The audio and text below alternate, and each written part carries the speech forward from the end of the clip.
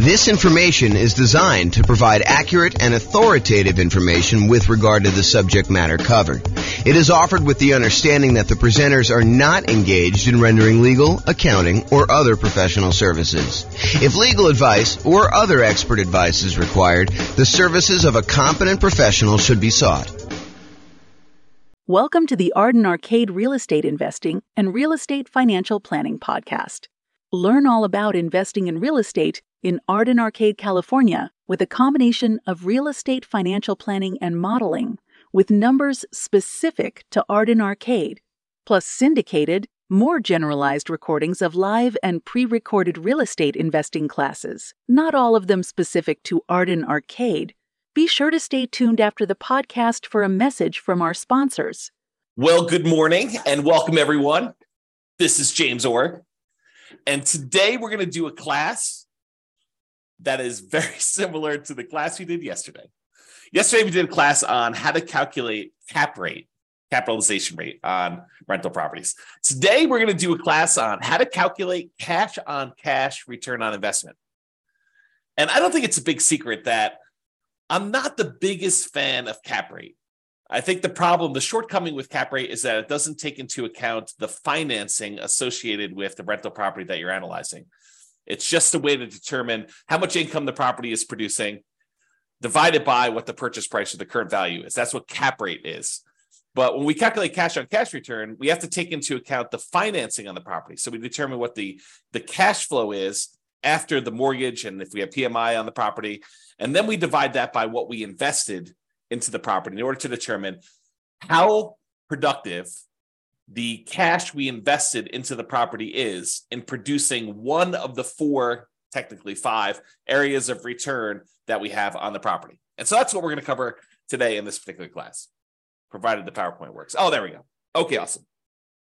So today what we're going to do is we're going to walk through an example, and I'll tell you where I get the numbers for each step. And it looks like our police person has arrived for the class, so Nick can tell me if I miss any of the particular sources of the data for today's presentation.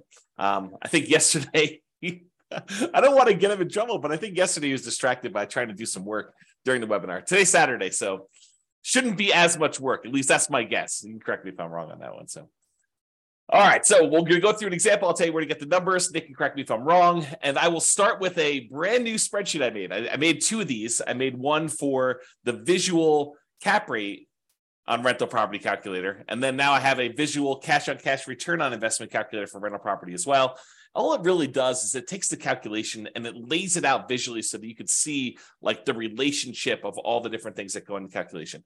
It's not anything crazy. I mean, it's just kind of a nice little, at least I think it's a nice little visual. You guys can tell me if you think it's not nice. So we'll go over that, my brand new spreadsheet. And then the spreadsheet that I've had now for, probably at least a year now. I think I did this last like March or so. So, we're coming up on a year for the world's greatest real estate deal analysis spreadsheet. And you can go ahead and download a copy of the world's greatest real estate deal analysis spreadsheet at realestatefinancialplanner.com/spreadsheet. And Layla says, if I become a subscriber, is this a spreadsheet I could get? So the world's greatest real estate deal analysis spreadsheet, as of right now, and by the way, these things, because I'm recording these and people can be listening to them years and years later, right now, the world's greatest real estate deal analysis spreadsheet is completely free. If you go to realestatefinancialplanner.com/spreadsheet, you could download that one. The visual cash-on-cash return on investment calculator for rental property, my thought right now, because it's brand new, is I'm going to post it in the members area for the people on Substack. So that's the thinking on that. So if you want that, you can go download it. But honestly, as you will see, I will use it to show you exactly how the calculation is done. But as you will see, not that I'm trying to deter you from signing up and paying me money. You're welcome to do that. We would love that, actually. That'd be great. However, you don't need the visual cash-on-cash return on investment calculator for rental property because the calculation is done for you in the world's greatest real estate deal analysis spreadsheet. So technically you don't need it, but that's good there.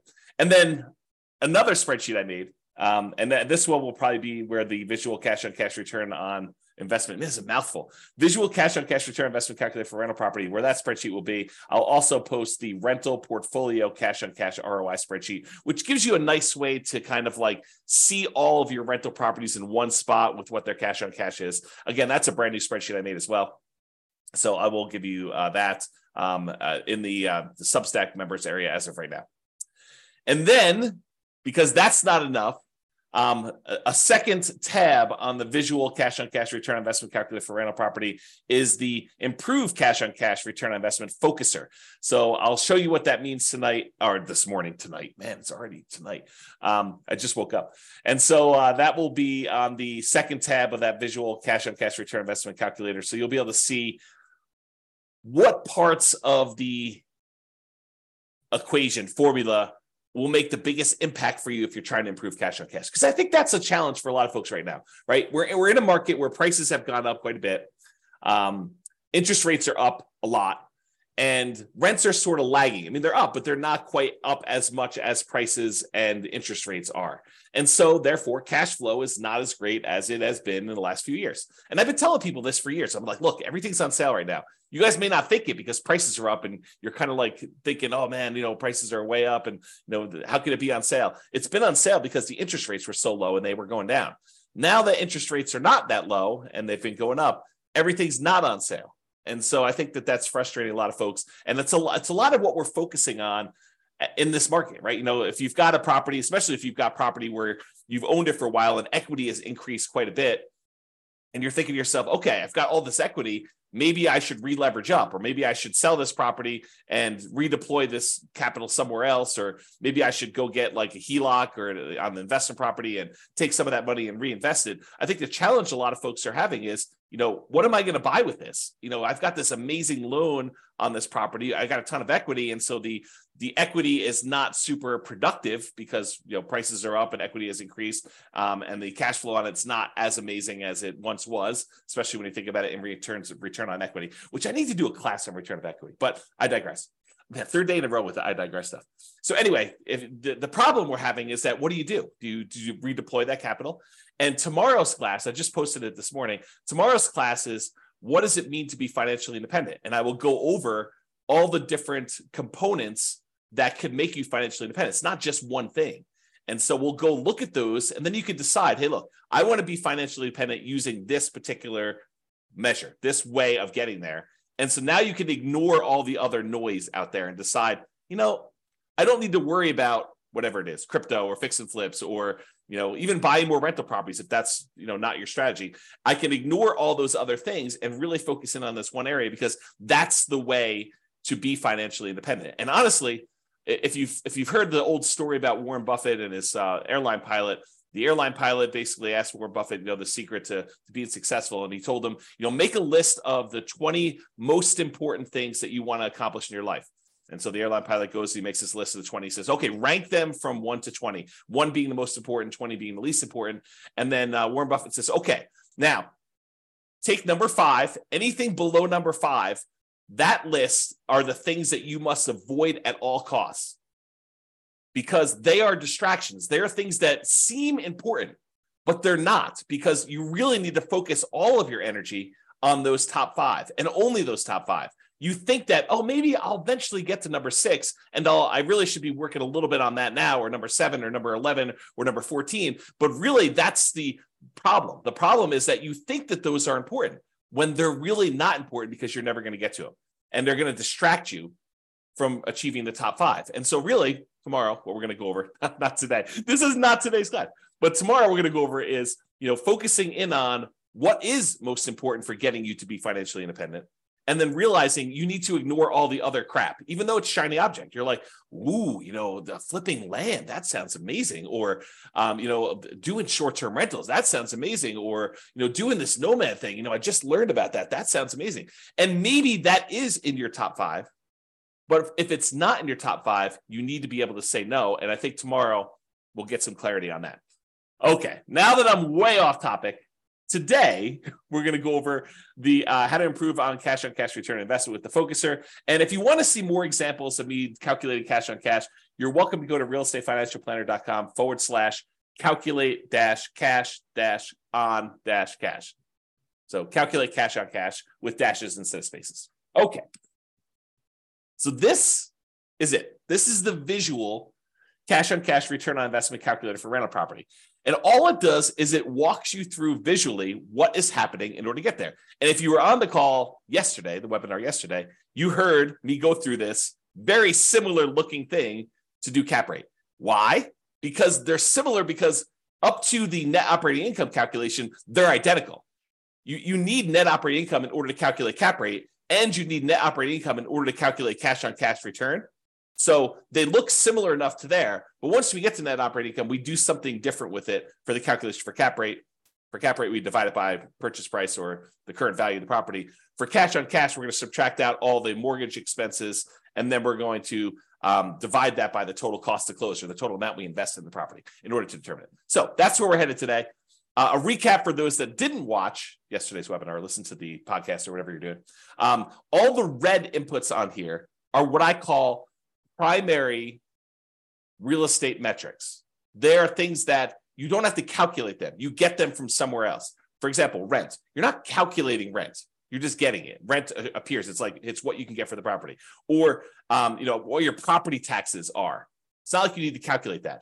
All the blue ones are ones where you calculate. You take, two primary inputs like rent and other income, and that gives you gross potential income as an example. So all the blue ones become these kind of like, they're almost like compound calculations when I think about real estate kind of like metrics, the hierarchy of real estate metrics, like how we get the calculation. The more complicated it is, the more inputs it has, the more likely it is to have errors, and the less you should trust it in a lot of ways, right? And so the further down this line of calculations we go, the more errors we've kind of inserted into the calculation. And so the less certain we should be of that kind of number.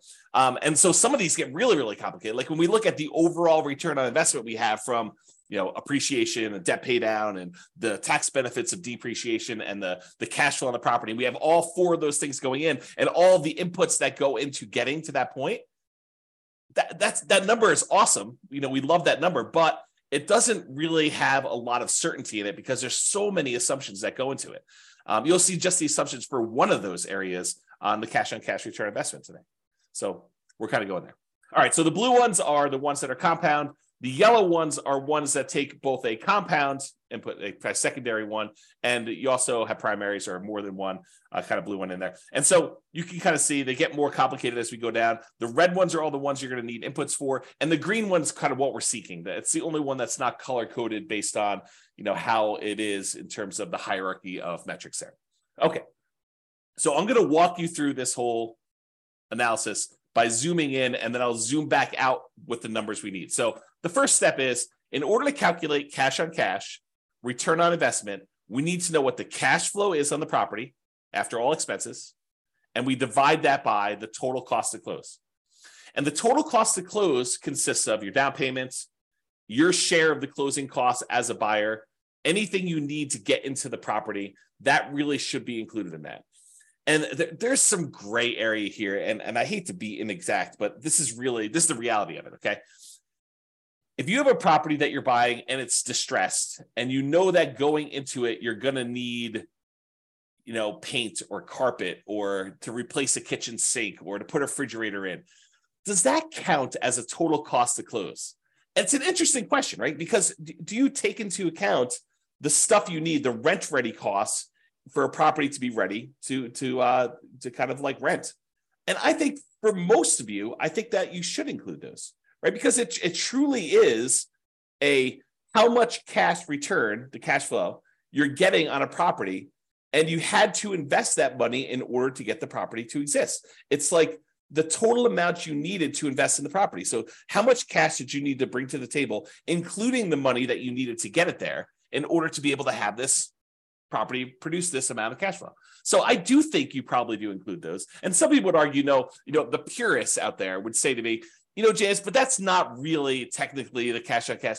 Yeah, maybe. I actually think it is. I think that you probably should have, the money you need in order to get the property rent ready in there. Because then people will start saying, well, what about, you're going to need a roof and, 2 years, should you kind of include that in there? I don't know. Now you're getting a little crazy on me.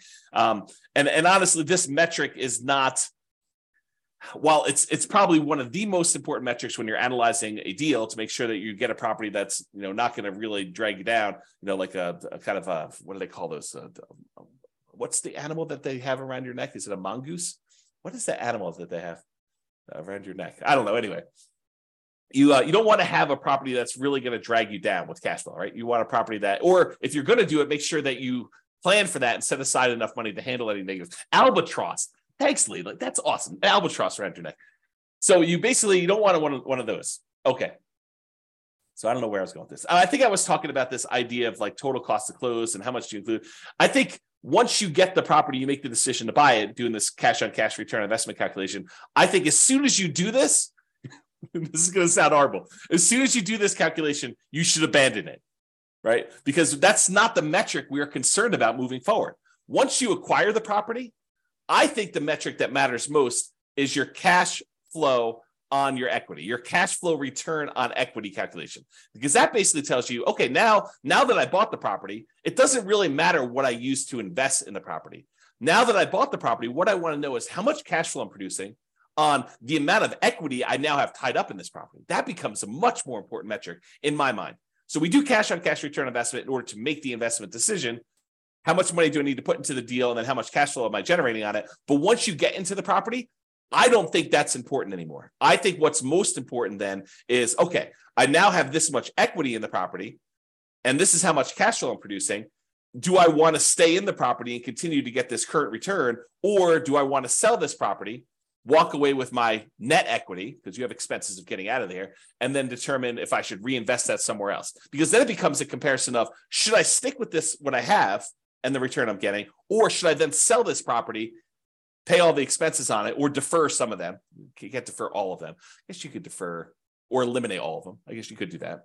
And then you actually move on to something else. And so really, if you want to get super technical, the one I like most is your cash flow on the return on true net equity, which is your equity after you take into account all those expenses, because that's the amount of money you would walk away with and that you could reinvest somewhere else.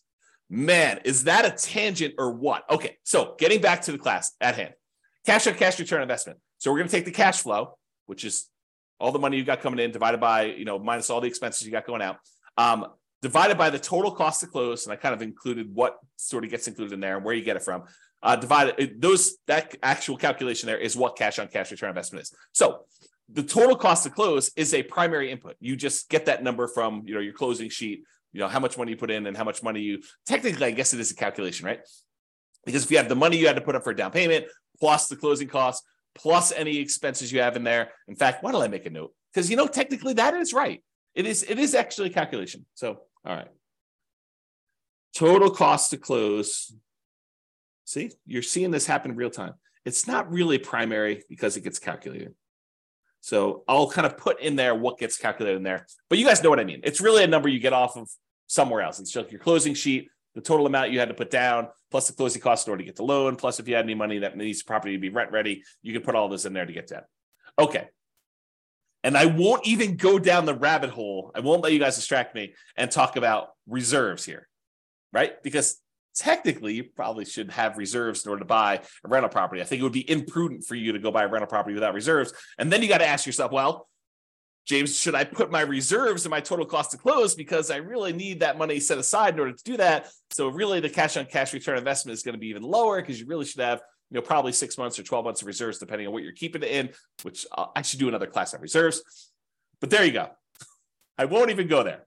All right, so stepping back. So we were doing this section before. We talked about cash flow divided by total cost to close gives you cash on cash. Now I'm going to say, well, how do we calculate cash flow, right? What does cash flow, the calculation look like? And really what cash flow is, it's your net operating income, which is the amount of income you have coming in on the property, net of all your operating expenses, which I will show you how to calculate. We're going to zoom back out.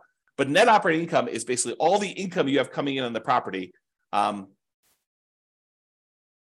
after expenses, except for mortgage expenses, which is where we're getting next. So you take net operating income and you subtract out whatever your mortgage payments are. And by the way, most of the time we do these calculations yearly.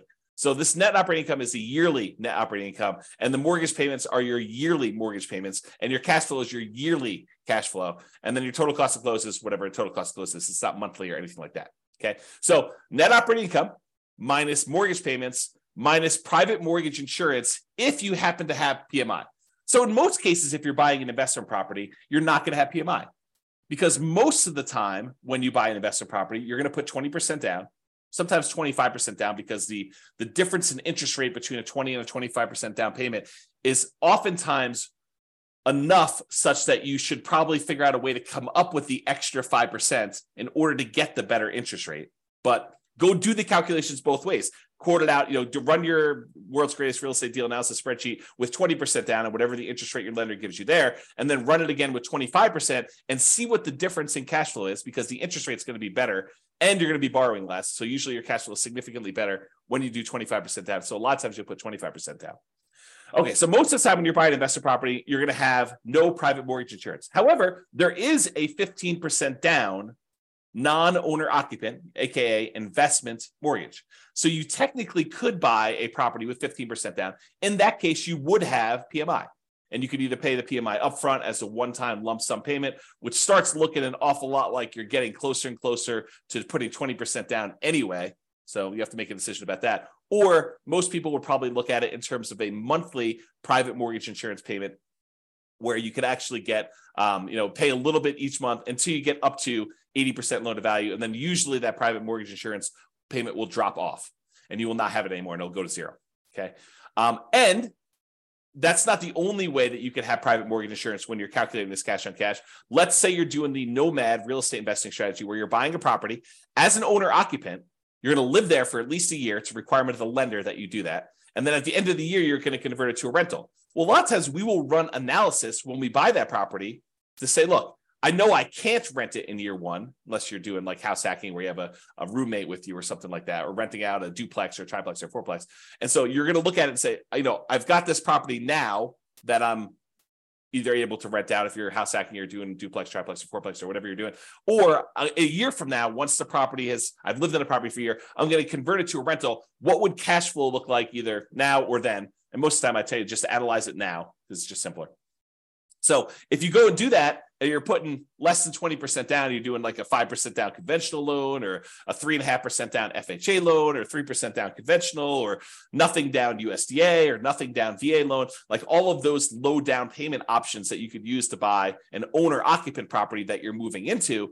In those cases, except for VA, you'll have PMI. And for those that don't know, I mean, I just assumed everyone knows what PMI is. PMI, private mortgage insurance, is an insurance that you pay to protect the lender in case you default. And the way I like to describe it is, imagine for a minute the lender says to you, hey, look, I will loan you money in order to help you buy this house. And you're like, great. And they say, okay, what I'd like you to do though is I want you to have some skin in the game so that if the property value goes down, I'm protected, and that you would lose money first. And you're like, hey, that sounds reasonable to me. You're willing to loan me money in order to buy this house. It sounds reasonable that I have some skin in the game to do that. And so what the lender says is, I'd like you to put down 20% so that if the property value dips and I have to foreclose on you because you stop making payments, that I'll be able to get all of my money back out, all of that 80% value back out, and I will feel very, very safe in that position. And you're like, well, that sounds reasonable to me, but what if I wanted to put less down? And the mortgage company says, hey, let me think about that for a minute. Well, I'll tell you what I'm willing to do. If we find a third party, private mortgage insurance company, we find this third party and we say to them, look, the buyer, you, will go ahead and pay them a fee, and they will take the risk on if there's a foreclosure and I am going to end up losing money. So what they will do is they will insure me as the lender for you only putting less down, as if I had put 20% down. Kind of a way to think about it, right? So what basically it does is it protects the lender in case they have to foreclose and they don't get all their money back as if you put 20% down. If you put 20% down, they feel comfortable. But when you don't put 20% down, they don't feel super comfortable. And so they want this third party in the way to protect them in case you default. And so you're paying the third party private mortgage insurance company a fee to protect the lender in case you default. That's what it is. In a lot of cases, not all, FHA doesn't ever go away, but in a lot of cases, the private mortgage insurance payments will go away once you get to 80% loan to value. Once you get to that 20% cushion of equity from the property value going up and you paying down the loan. So That's where you get this from. The mortgage payments, you're going to get those from your mortgage payment statement or your lender. They're going to tell you what your mortgage payments are. The private mortgage insurance number, you're going to get that from your lender. They're going to tell you, hey, look, your PMI payment is going to be either X number of dollars upfront as a one-time payment or monthly in order to, kind of help offset this risk and pay the mortgage insurance premium until you get to, 80% loan to value or 78% loan to value or whatever it is for them. So you're going to get those numbers from there. And then we already covered where to get the total cost to close. So we've got to the point now where we've calculated cash flow from net operating income, which is calculated. We'll show you how to do that here in a second. And then you get private mortgage insurance and your mortgage payments from those sources. All right. Let me take a break. All right. Zooming back out a little bit more. Now we've covered net operating income. We've covered mortgage payments. We covered private mortgage insurance, covered cash flow, total cost to close, and now cash on cash return on investment. Now we're going to step back and say, well, how do you calculate net operating income? Well, net operating income is really the net after expenses of the income you have on a property. So what does that mean? Well, we have this gross operating income. That's the amount of income you have coming in on the property, gross, before expenses. And then you have your operating expenses. So you subtract your operating, and by the way, little, what do they call it? The operator symbols. So this is minus. So gross operating income minus operating expenses gives you net operating income. Net operating income minus mortgage payments minus private mortgage insurance, and that equals cash flow. And then cash flow divided by total cost to close gives you your cash on cash return. So there's little operators in there to show you what the calculation is. Okay. So gross operating income minus your operating expenses. So all the operating expenses are, which we're going to cover here in a second, all the things that cost you to operate the property: taxes, insurance, maintenance, property management, things of that nature. So those are all the operating expenses. And the gross operating income is going to be all your rent, stuff like that, which we're going to show you how to calculate here in a second as well. Okay, any questions on that? So these are not inputs for you, right? These are not the red boxes where you need to come up with them. They're calculations, which we're going to calculate here in a second. All right, we've zoomed out again. Let's go calculate what gross operating income is. Well, gross operating income is the gross potential income. Gross potential income is all of the income you could possibly produce if nothing were to go wrong with your particular property. It's like, in a perfect world with no vacancy, how much money could this property produce for me? Okay, we're going to calculate that here in a second. Next step. Minus, so that gross potential income minus how much you've set aside for vacancy. And you say to me, okay, so vacancy, where do I get that number from? Well, vacancy is an estimate of how much we think the property will be vacant in the future. I guess you technically could do it in arrears. If you wanted to calculate what your cash on cash return was over the last year, you could do something like that. But most of the time, it's a forward-looking number, right? We're trying to say, how much will this property be vacant? And if it's a property that's not desirable and you're trying to get like absolute very top of the possible range of rents, might your vacancy be higher? Probably, especially if you wait for your current tenant to move out before you start doing repairs and marketing your property to find your next tenant. However, if you start way early, even before the current tenant is out of the property, you ask your current tenant, 90 days before their lease is about to expire, do you want to renew your lease, or should we start marketing the property in order to find the next tenant? Then you could start marketing the property if they don't tell you within a very short period of time, within a week or so, hey, listen, I do want to renew, or no, I plan on moving out. Then you could start marketing your property, 60 to 90 days before the property becomes vacant. Shouldn't your vacancy be a little bit lower? Even if you start searching for a tenant with higher rent early on, and if you're not getting calls, you're not getting inquiries, you drop the rent a little tiny bit, do it for another few days, see if you're getting calls and inquiries, and then drop it another little bit until finally you're at whatever the fair market rent is, and you're getting a reasonable number of calls and inquiries and applications on your property. And because you're starting 60 to 90 days in advance, taking 3 or 4 or 5 days or a week in order to test a slightly higher rent before you drop it a little bit and then continue testing it to refine it.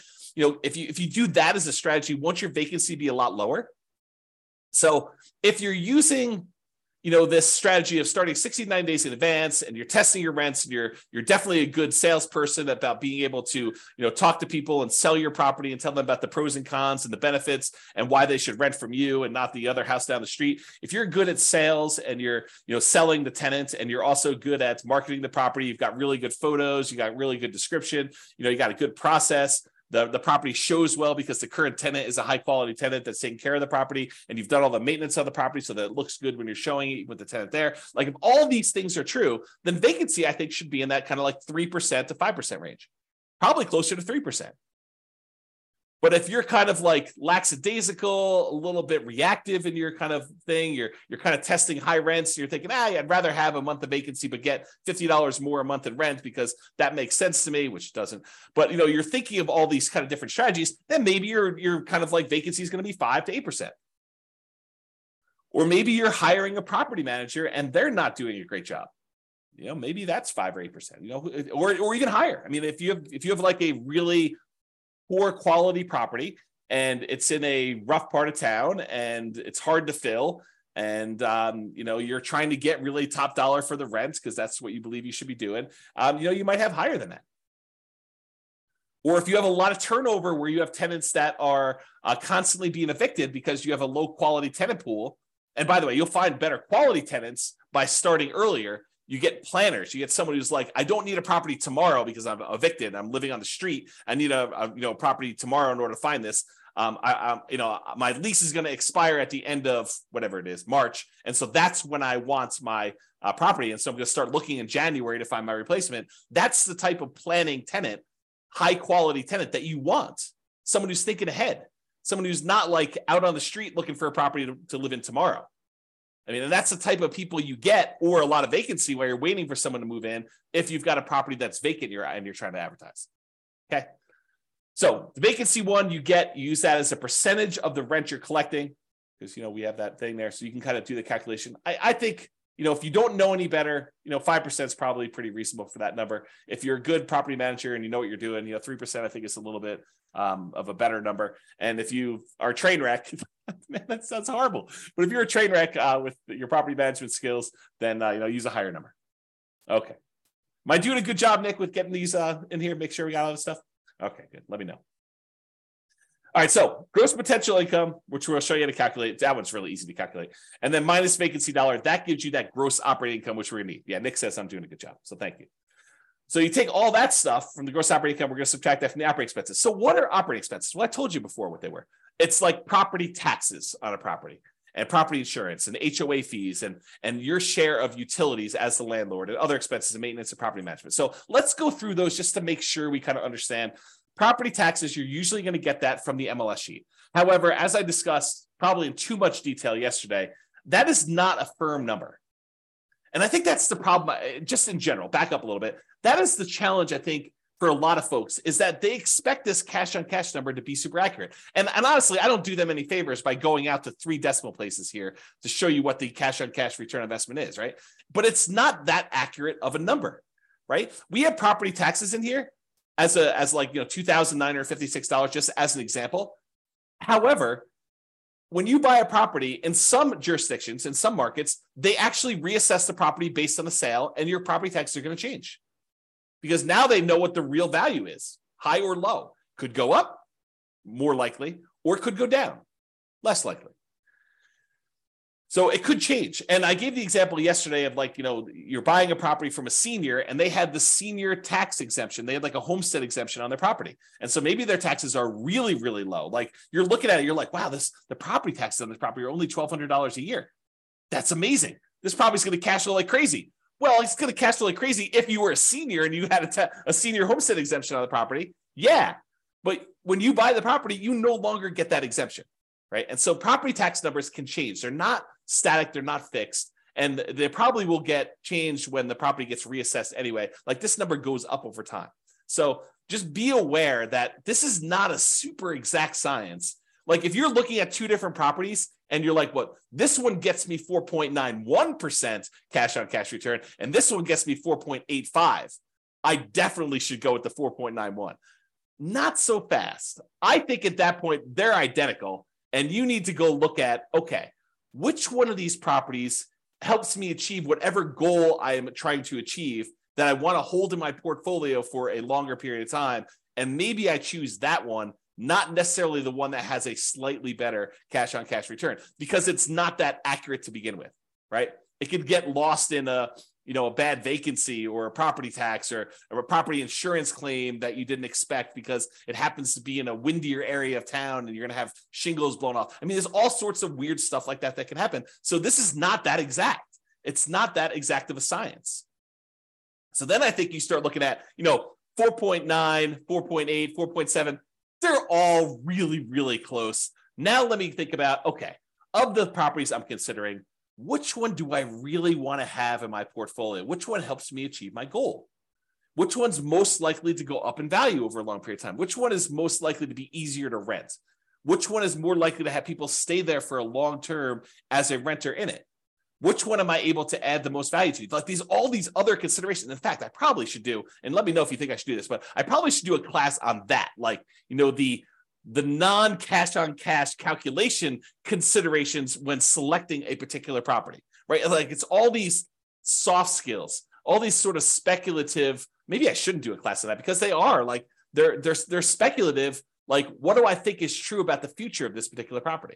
It's like all those gut feeling ones, all the kind of blink things. If you remember Malcolm Gladwell's book, Blink, about making decisions on stuff, right? Like how you kind of think about those. So I don't know. We'll have to go into that in detail. But so you know where to get property taxes from, and you know why it's not always 100% accurate. Similarly with property insurance, I think when you start your search to buy a replacement property, you call your insurance agent on a property really early on property, and you say, look, this is pretty typical for the properties I'm looking at. What would property insurance be on a property? If you have other properties, you don't even need to do this because but what would property insurance be on a property that I'm buying that's, about a X dollar property with, 4 bedrooms or this marketplace and this kind of thing. And they'll say, insurance on that would be $1,600 a year, whatever number they give you. Then if you're going to go look at a property that's a little bit more expensive than the one you got your initial quote from, maybe you bump up insurance by, I don't know, 5%, 10%. If it's a little bit cheaper, maybe you bump it down by a little bit there. But you're not calling your insurance, at least I don't think you should. I think this is borderline harassment. You're not calling your property insurance company every time you're analyzing a brand new deal. You get 6 new properties in the morning, you have your insurance agent on the phone running insurance quotes on 6 properties. Sounds like overkill, right?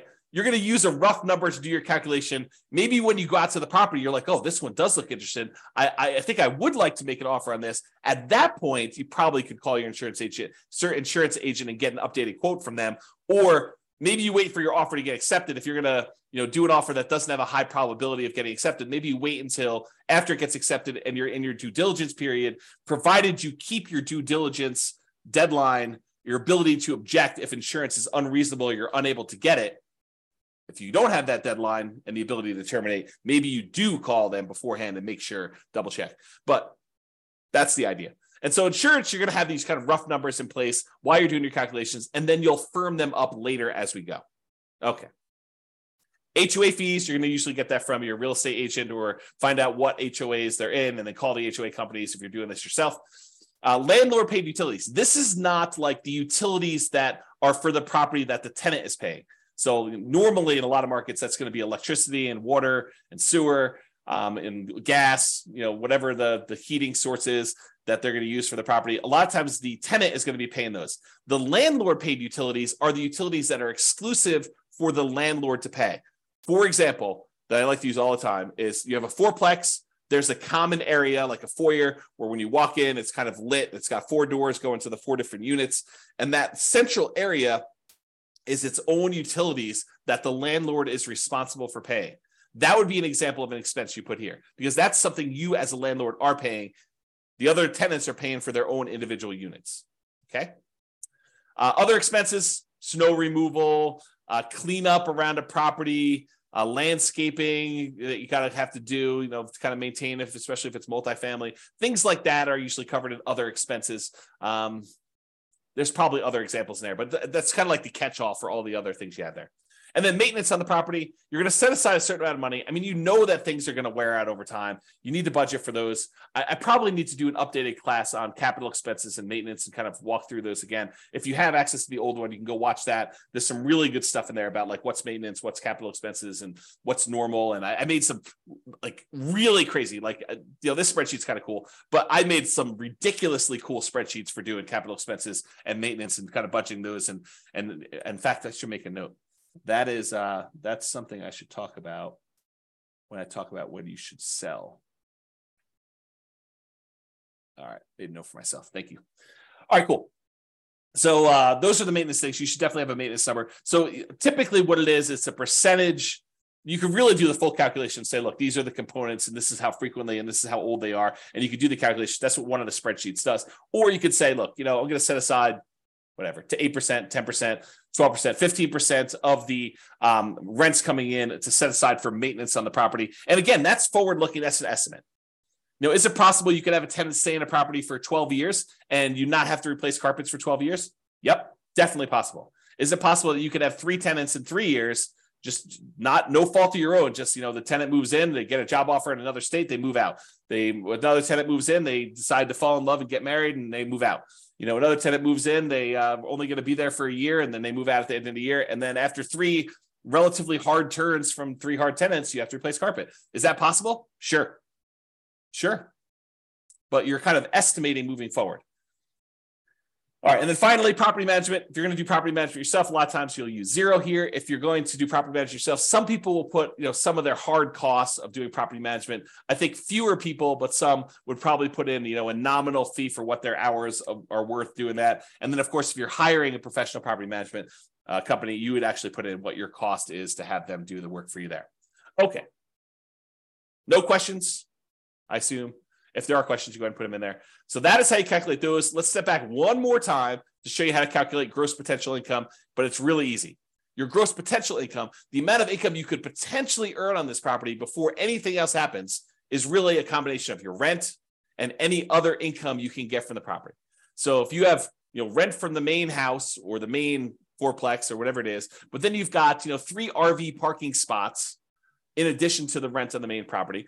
Could you technically throw those in with rent and have just a bigger number there? Sure. But that's really what I'm actually saying here, right? You have other income plus rent. You could set aside the rent you're getting from the RVs, those parking spots, or, the extra Airbnb unit you have in the back of the property, or access to the swimming pool, or if they're renting out storage units at the property, or you're charging extra for on-site laundry, or you're providing internet service for the 4 tenants that live in the property. You're paying for it, and then you're getting income from each of them. All those different things could count as other income, like just some general ideas to do that.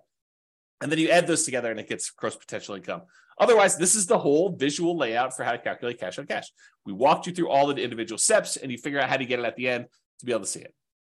Any questions on that? I will continue while I'm waiting for questions. Okay, so this is just a visual of what the spreadsheet looks like. It's basically what we covered. It just has the title and a little logo and a little copyright thing down there and what the version number is, so you can see what it is there.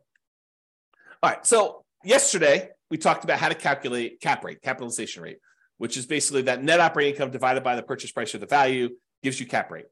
Today, we talked about cash on cash. And so you can see that all the calculations are identical getting up to this net operating income box. These are identical getting up to here. It's from here and what we do with net operating income that differs. In one case, cash on cash, we subtract out the mortgage payments and the private mortgage insurance, and we divide that sum by the total cost to close in order to get cash on cash. With the cap rate one, we took that net operating income, we divided by purchase price, we just got cap rate. So cap rate does not include any financing. Big difference. The cash on cash does. So what is the difference? Cap rate ignores the financing on a property. We just said that. It's the cash on cash return on investment if the property had no mortgage. Cap rate is cash on cash if the property had no mortgage. And I'll show you how I get there on the next slide. I think it's the next slide. Maybe it's 2 or 3. Cap rate is often used when we want to compare multifamily properties. You have a 12 unit and a 17 unit, and you want to figure out like which one is going to be better. And you can use cap rate in order to say, well, this one's got a cap rate, it's a 5 cap, this one's a 4.5 cap. You can kind of use those to compare. So it's used to do that. Both need the same calculation through net operating income, which we talked about, and I walked you through the calculations already, so I'm not going to do those again. All right, and I hinted at this earlier when I said cash on cash return on investment, when you're analyzing a deal for the first time to decide whether you want to buy it or not, makes a lot of sense. In fact, it's probably the primary metric for a lot of folks looking as to whether or not they should be buying a property. Look at their cash on cash return on investment, see what their cash flow would be when they buy this property based on how much cash they have to put in there. So it's extremely important when you're first buying a property. It tells you how much cash flow your property is producing based on how much you're investing in the property. That's a good number to know. However, after you've owned the property for 10 years, does it really matter what you initially invested in the property? Fast forward 10 years from now, does it matter that you only put $1,000 down on this property? Probably not. And honestly, the less you put down, the more amplified this gets, the less meaning it has. I'll give you an example about this. Let's say you managed to buy a property with nothing down, and you got so many credits and rebates and everything that you literally have negative $1 in the deal. And when you do your cash on cash return on investment calculation, you have I don't even know if this number is correct, but a negative 1,000%, let's call it negative 100%, negative 100% cash on cash return on investment. Negative 100%. Certainly you should not buy that deal. Or maybe you should. What does a negative 100% return on investment mean in the terms of you having negative $1 invested in the deal? Right? It means nothing. It really means nothing. Maybe it means you have negative $100 cash flow for the year. That's nothing. On putting nothing down into a deal, that's silly.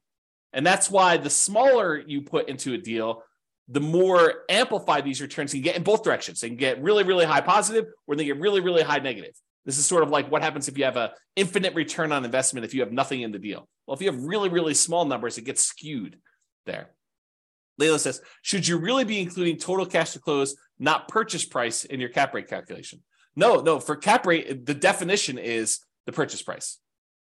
So the definition of cap rate is your net operating income divided by the purchase price or the then current value of the property. We use purchase price when we're doing the new purchase or when you're selling a property. But when you're doing a property that you already own, you use the value of the property. So that is the definition of what it is. So yeah, good question. So when I was saying this before, so does it really matter 10 years in the future what you had initially invested in the deal? And my answer is no, it does not. What if your property went up in value a lot? Does it matter that you bought it with almost nothing down? Let's say $1,000.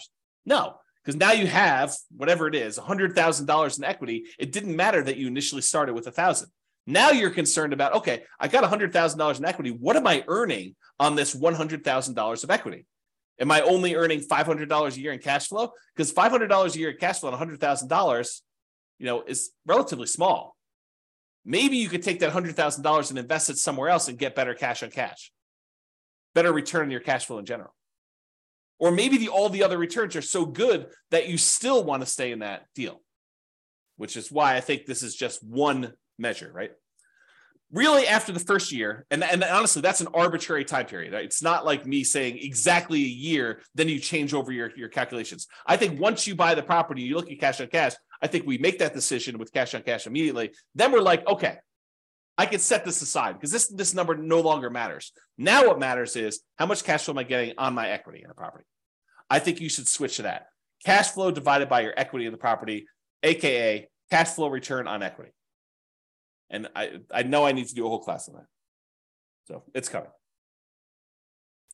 So that will tell you how much cash flow the equity you have in your property is producing. A slight variation of this becomes extremely important when you're considering what to do with the property you've owned, whether you should sell the property, whether you should refi it, whether you should add debt with a second mortgage or keep it as is. The variation I'm talking about is your return on true net equity. The return you'd get if you sold the property and what you'd walk away with after real estate commissions, capital gains taxes, depreciation recapture, and your share of closing costs. Like after you subtract out all those expenses, then whatever's left over of your equity is like what you should be using in your calculation, because that's really the return you're getting, right? The cash flow you're getting on what you could walk away is the return you'd have to think about replacing. It's not really your return just on raw equity, because that's a magical made up number. It's not really reality. I mean, it's equity, but it's not what you'd walk away with. It's not a number that you could actually see. Okay. All right. So here's what I talked about. Cash flow return on equity becomes cap rate. So if we think about this, the cash flow you're getting divided by how much equity you have in your property really eventually becomes that cap rate calculation. And I'll show you what I mean by that. So here is the calculation for cash on cash return on investment. It's that net operating income minus your mortgage payments, minus your private mortgage insurance. Well, if it's property's free and clear, if you no longer have a mortgage on it, these go away. And so then it becomes net operating income literally equals cash flow, because this, when these are zero, becomes cash flow. And then your total cash flow, when we stop looking at your total cost to close and we now look at return on equity, this becomes equity. Well, what's equity? Equity is your property value when you have no mortgage. So this becomes net operating income, which is really equal to cash flow, divided by your total cost to close, which we really start looking at as return on equity. And equity becomes your property value. So this literally becomes cap rate. So cash on cash return on investment is cap rate for a property that is free and clear, that you no longer have a mortgage on when we think about it in terms of return on equity. Mind blown. Okay. So that's what I covered there. And by the way, this last slide, if you never understood this, it doesn't matter. This is not a critical understanding piece of information. It's sort of like a fun parlor trick, helpful to realize if you're thinking about things in certain ways, but otherwise it is superfluous. You do not need to know this. It's not on the test. Okay, there we go. All right, so what are typical cash on cash return on investment numbers? I wish I could tell you, they're always this, but there's so many variables. It can vary by market. If you're looking in California versus New York versus Florida versus Texas versus Colorado, like all of these different markets in general, and even city specific, have varying what's normal cash on cash return on investments.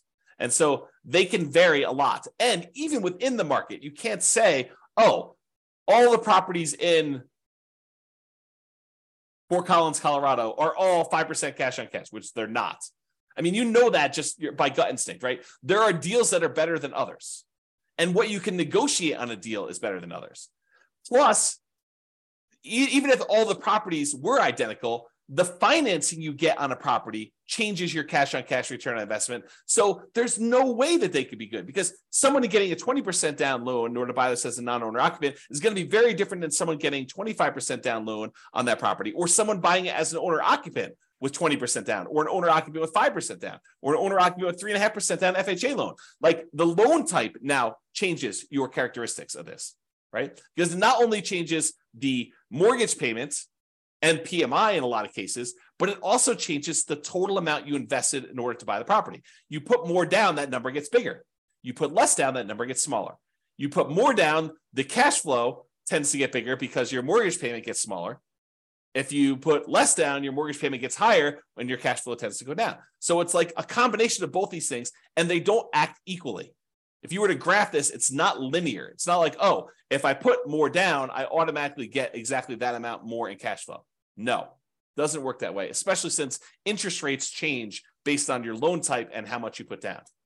You put down 20% to buy it as a non-owner occupant versus putting down 25%. It's not just you put 5% more down. It's also that the interest rate you get from the lender for putting 20% down is different than the interest rate you get from putting 25% down.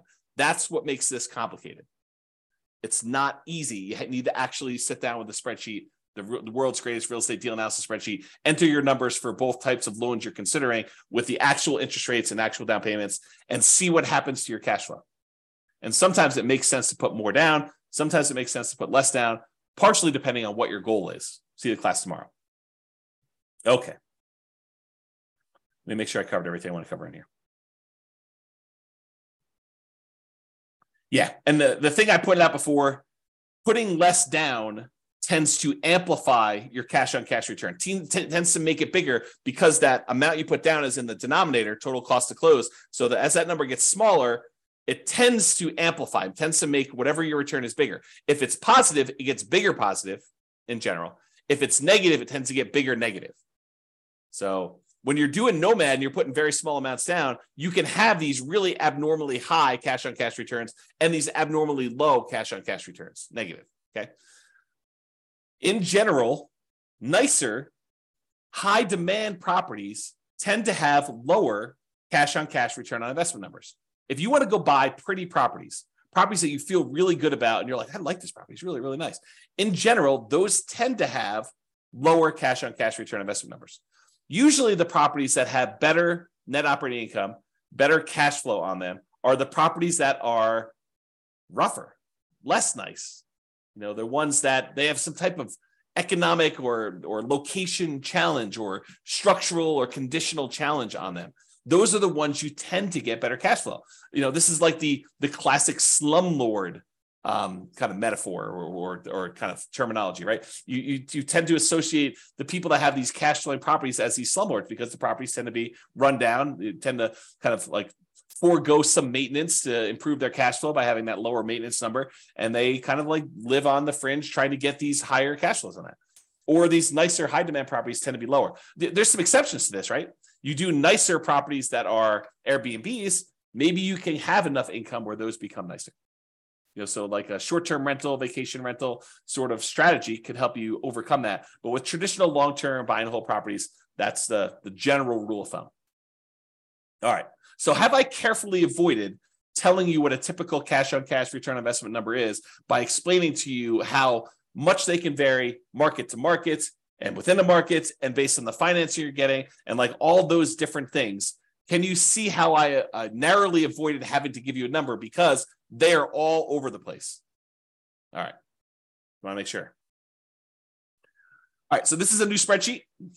Yeah, too many variables. Exactly. You need to run the numbers and the more deals you run, Layla, if you go analyze, 50 deals from the MLS and you start getting a feel for what it is, what a good cash on cash return on investment would be in your marketplace with the type of financing that you're looking to do.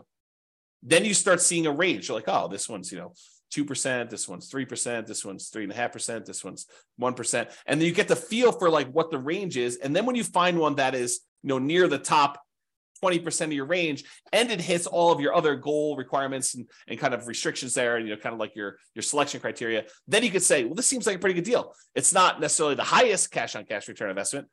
It's high, but it also has these other things going for it. So I think that's how you make your decisions. All right, rental portfolio, cash on cash return investment. So this just walks you through the calculations. You enter in your different properties here. You enter in your net operating income, mortgage payments, private mortgage insurance. I think it calculates cash flow for you. You put in your total cost of close, and it will calculate cash on cash return investment. So it'll do this, and then it summarizes what your average is for each one of these fields, each one of these columns, and your total. So that spreadsheet is also brand new. Just an easy way to keep track of this. If cash on cash return investment is important to you, which, as I just pointed out, you're probably not doing this, right? If anything, you'd want one that is your rental property portfolio cash flow return on equity number. In my opinion, that's a better number to know. And if you're going to do that one, you might as well do the return quadrants because you're going to want to know appreciation, debt pay down, depreciation, and the cash flow all at the same time, and reserves, and what the number is for those. So you'll probably want that, which it's coming. Okay. This is the world's greatest real estate deal analysis spreadsheet, very modestly named. It's my humility showing through in the naming of this particular spreadsheet that I made. But you can download a copy, realestatefinancialplanner.com/spreadsheet. And this is where your cash on cash return on investment is shown. In this case, it's the green little bars. It shows you what it is. It has a little number telling you what it is in year 1, 2, 3, 4, 5.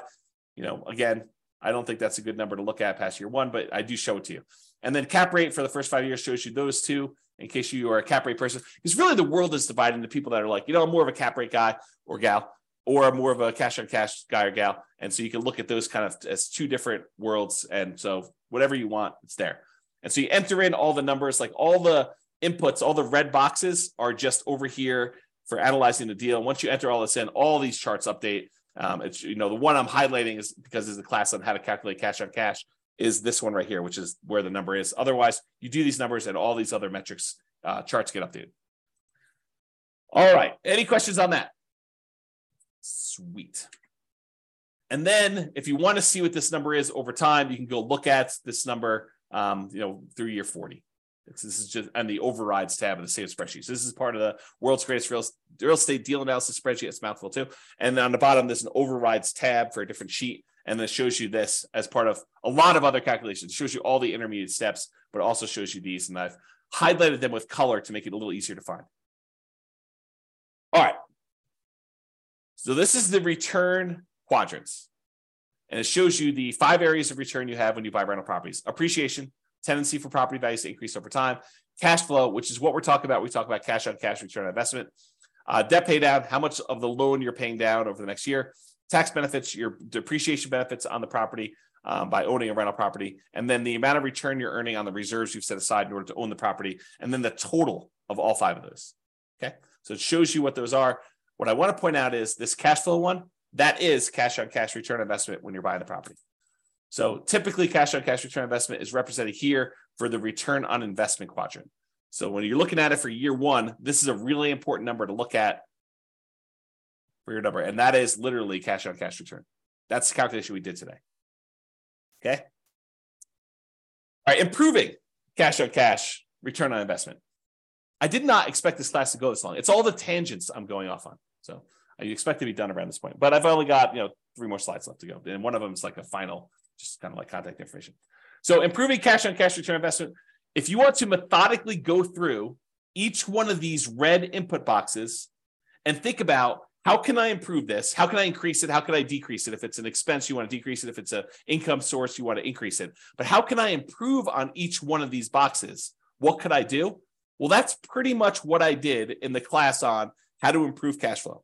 Because if you go through and you methodically think of all the different ways you can increase rents, all the different ways you can get other income on a property, all the different ways that you could decrease your vacancy, all the different ways you can kind of keep your property taxes low or reduce them in some cases, all the different ways you can kind of mitigate property insurance, all the different ways you can reduce your HOA expense, which is hard to do, landlord paid utilities, which is really hard to do, other expenses, which you may be able to do, maintenance on a property, how do you kind of reduce maintenance overall, and then how do you reduce property management without having to do all the work yourself? Like if you think about reducing all those and mortgage payments, that's all the financing stuff, and PMI, which is all the PMI related stuff, and the total cost to close, which is minimizing how much you have invested in the deal and getting seller to pay some closing costs, like all those things. If you think about how to improve all those, that's literally how you improve cash on cash.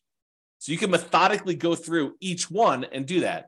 Or I created this new tool, which allows you to improve cash on cash, return on investment focuser, which I'll be teaching a class about at some point in the future. But here's the very, very short version of it.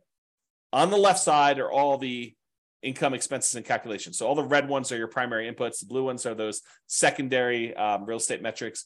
The yellow ones are tertiary ones. And then the green one is what we're trying to solve for. That's the ultimate one we're doing. It shows you what the values we use from this thing right here. All these red values just get moved over there. So it shows you all the values that we're doing.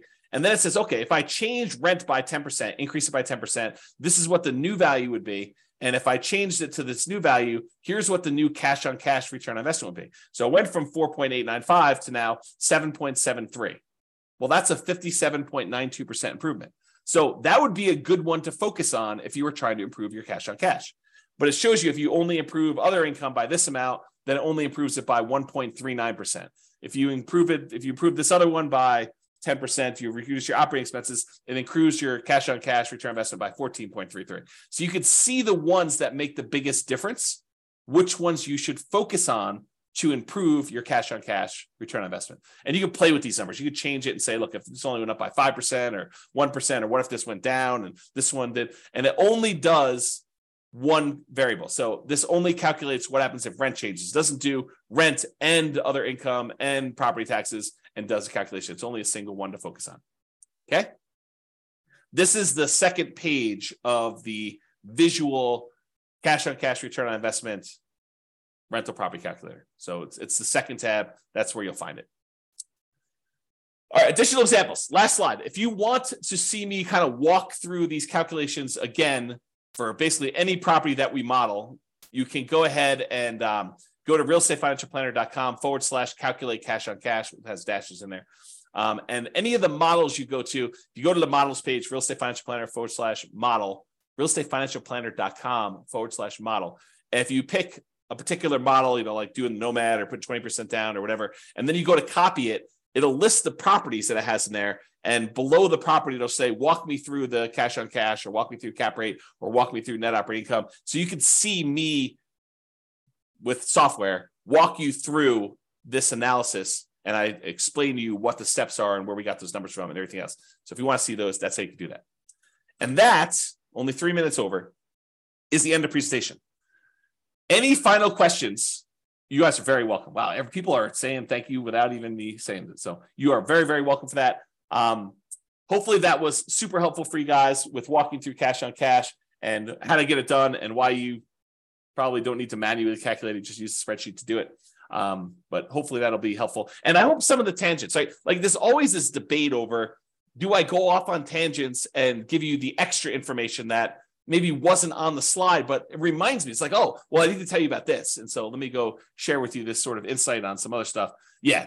So people love the extra stuff. That's awesome. Okay, cool. Yep. Yeah. Everyone likes the tangents. Everybody likes the tangents. So that's it, folks. Thank you for coming. Show up live. I'll try to get the recording, provided the recording goes through. Try to get the recording up for those that have access to it. Enjoy your weekend. I will talk to you all soon. And I am doing a class tomorrow. So if you want to log in for that, that'd be awesome. Bye-bye for now. With home prices up, mortgage interest rates up, and rents up, but not quite enough to counteract the higher prices and interest rates, cash flow on rental properties in Arden Arcade is harder than ever. Book a call with the Real Estate Financial Planner to apply our proprietary 88 strategies to improve cash flow on your rentals. See the show notes for a link to schedule your call and improve your cash flow today. If you're a real estate agent, lender, or professional in Arden Arcade that wants to help our real estate investor listeners, consider reaching out to learn about collaboration opportunities with this podcast. We'd love to add more value to our listeners by having you assist our investors buy, sell, and finance their real estate investments. See the show notes to schedule a call to discuss collaboration opportunities.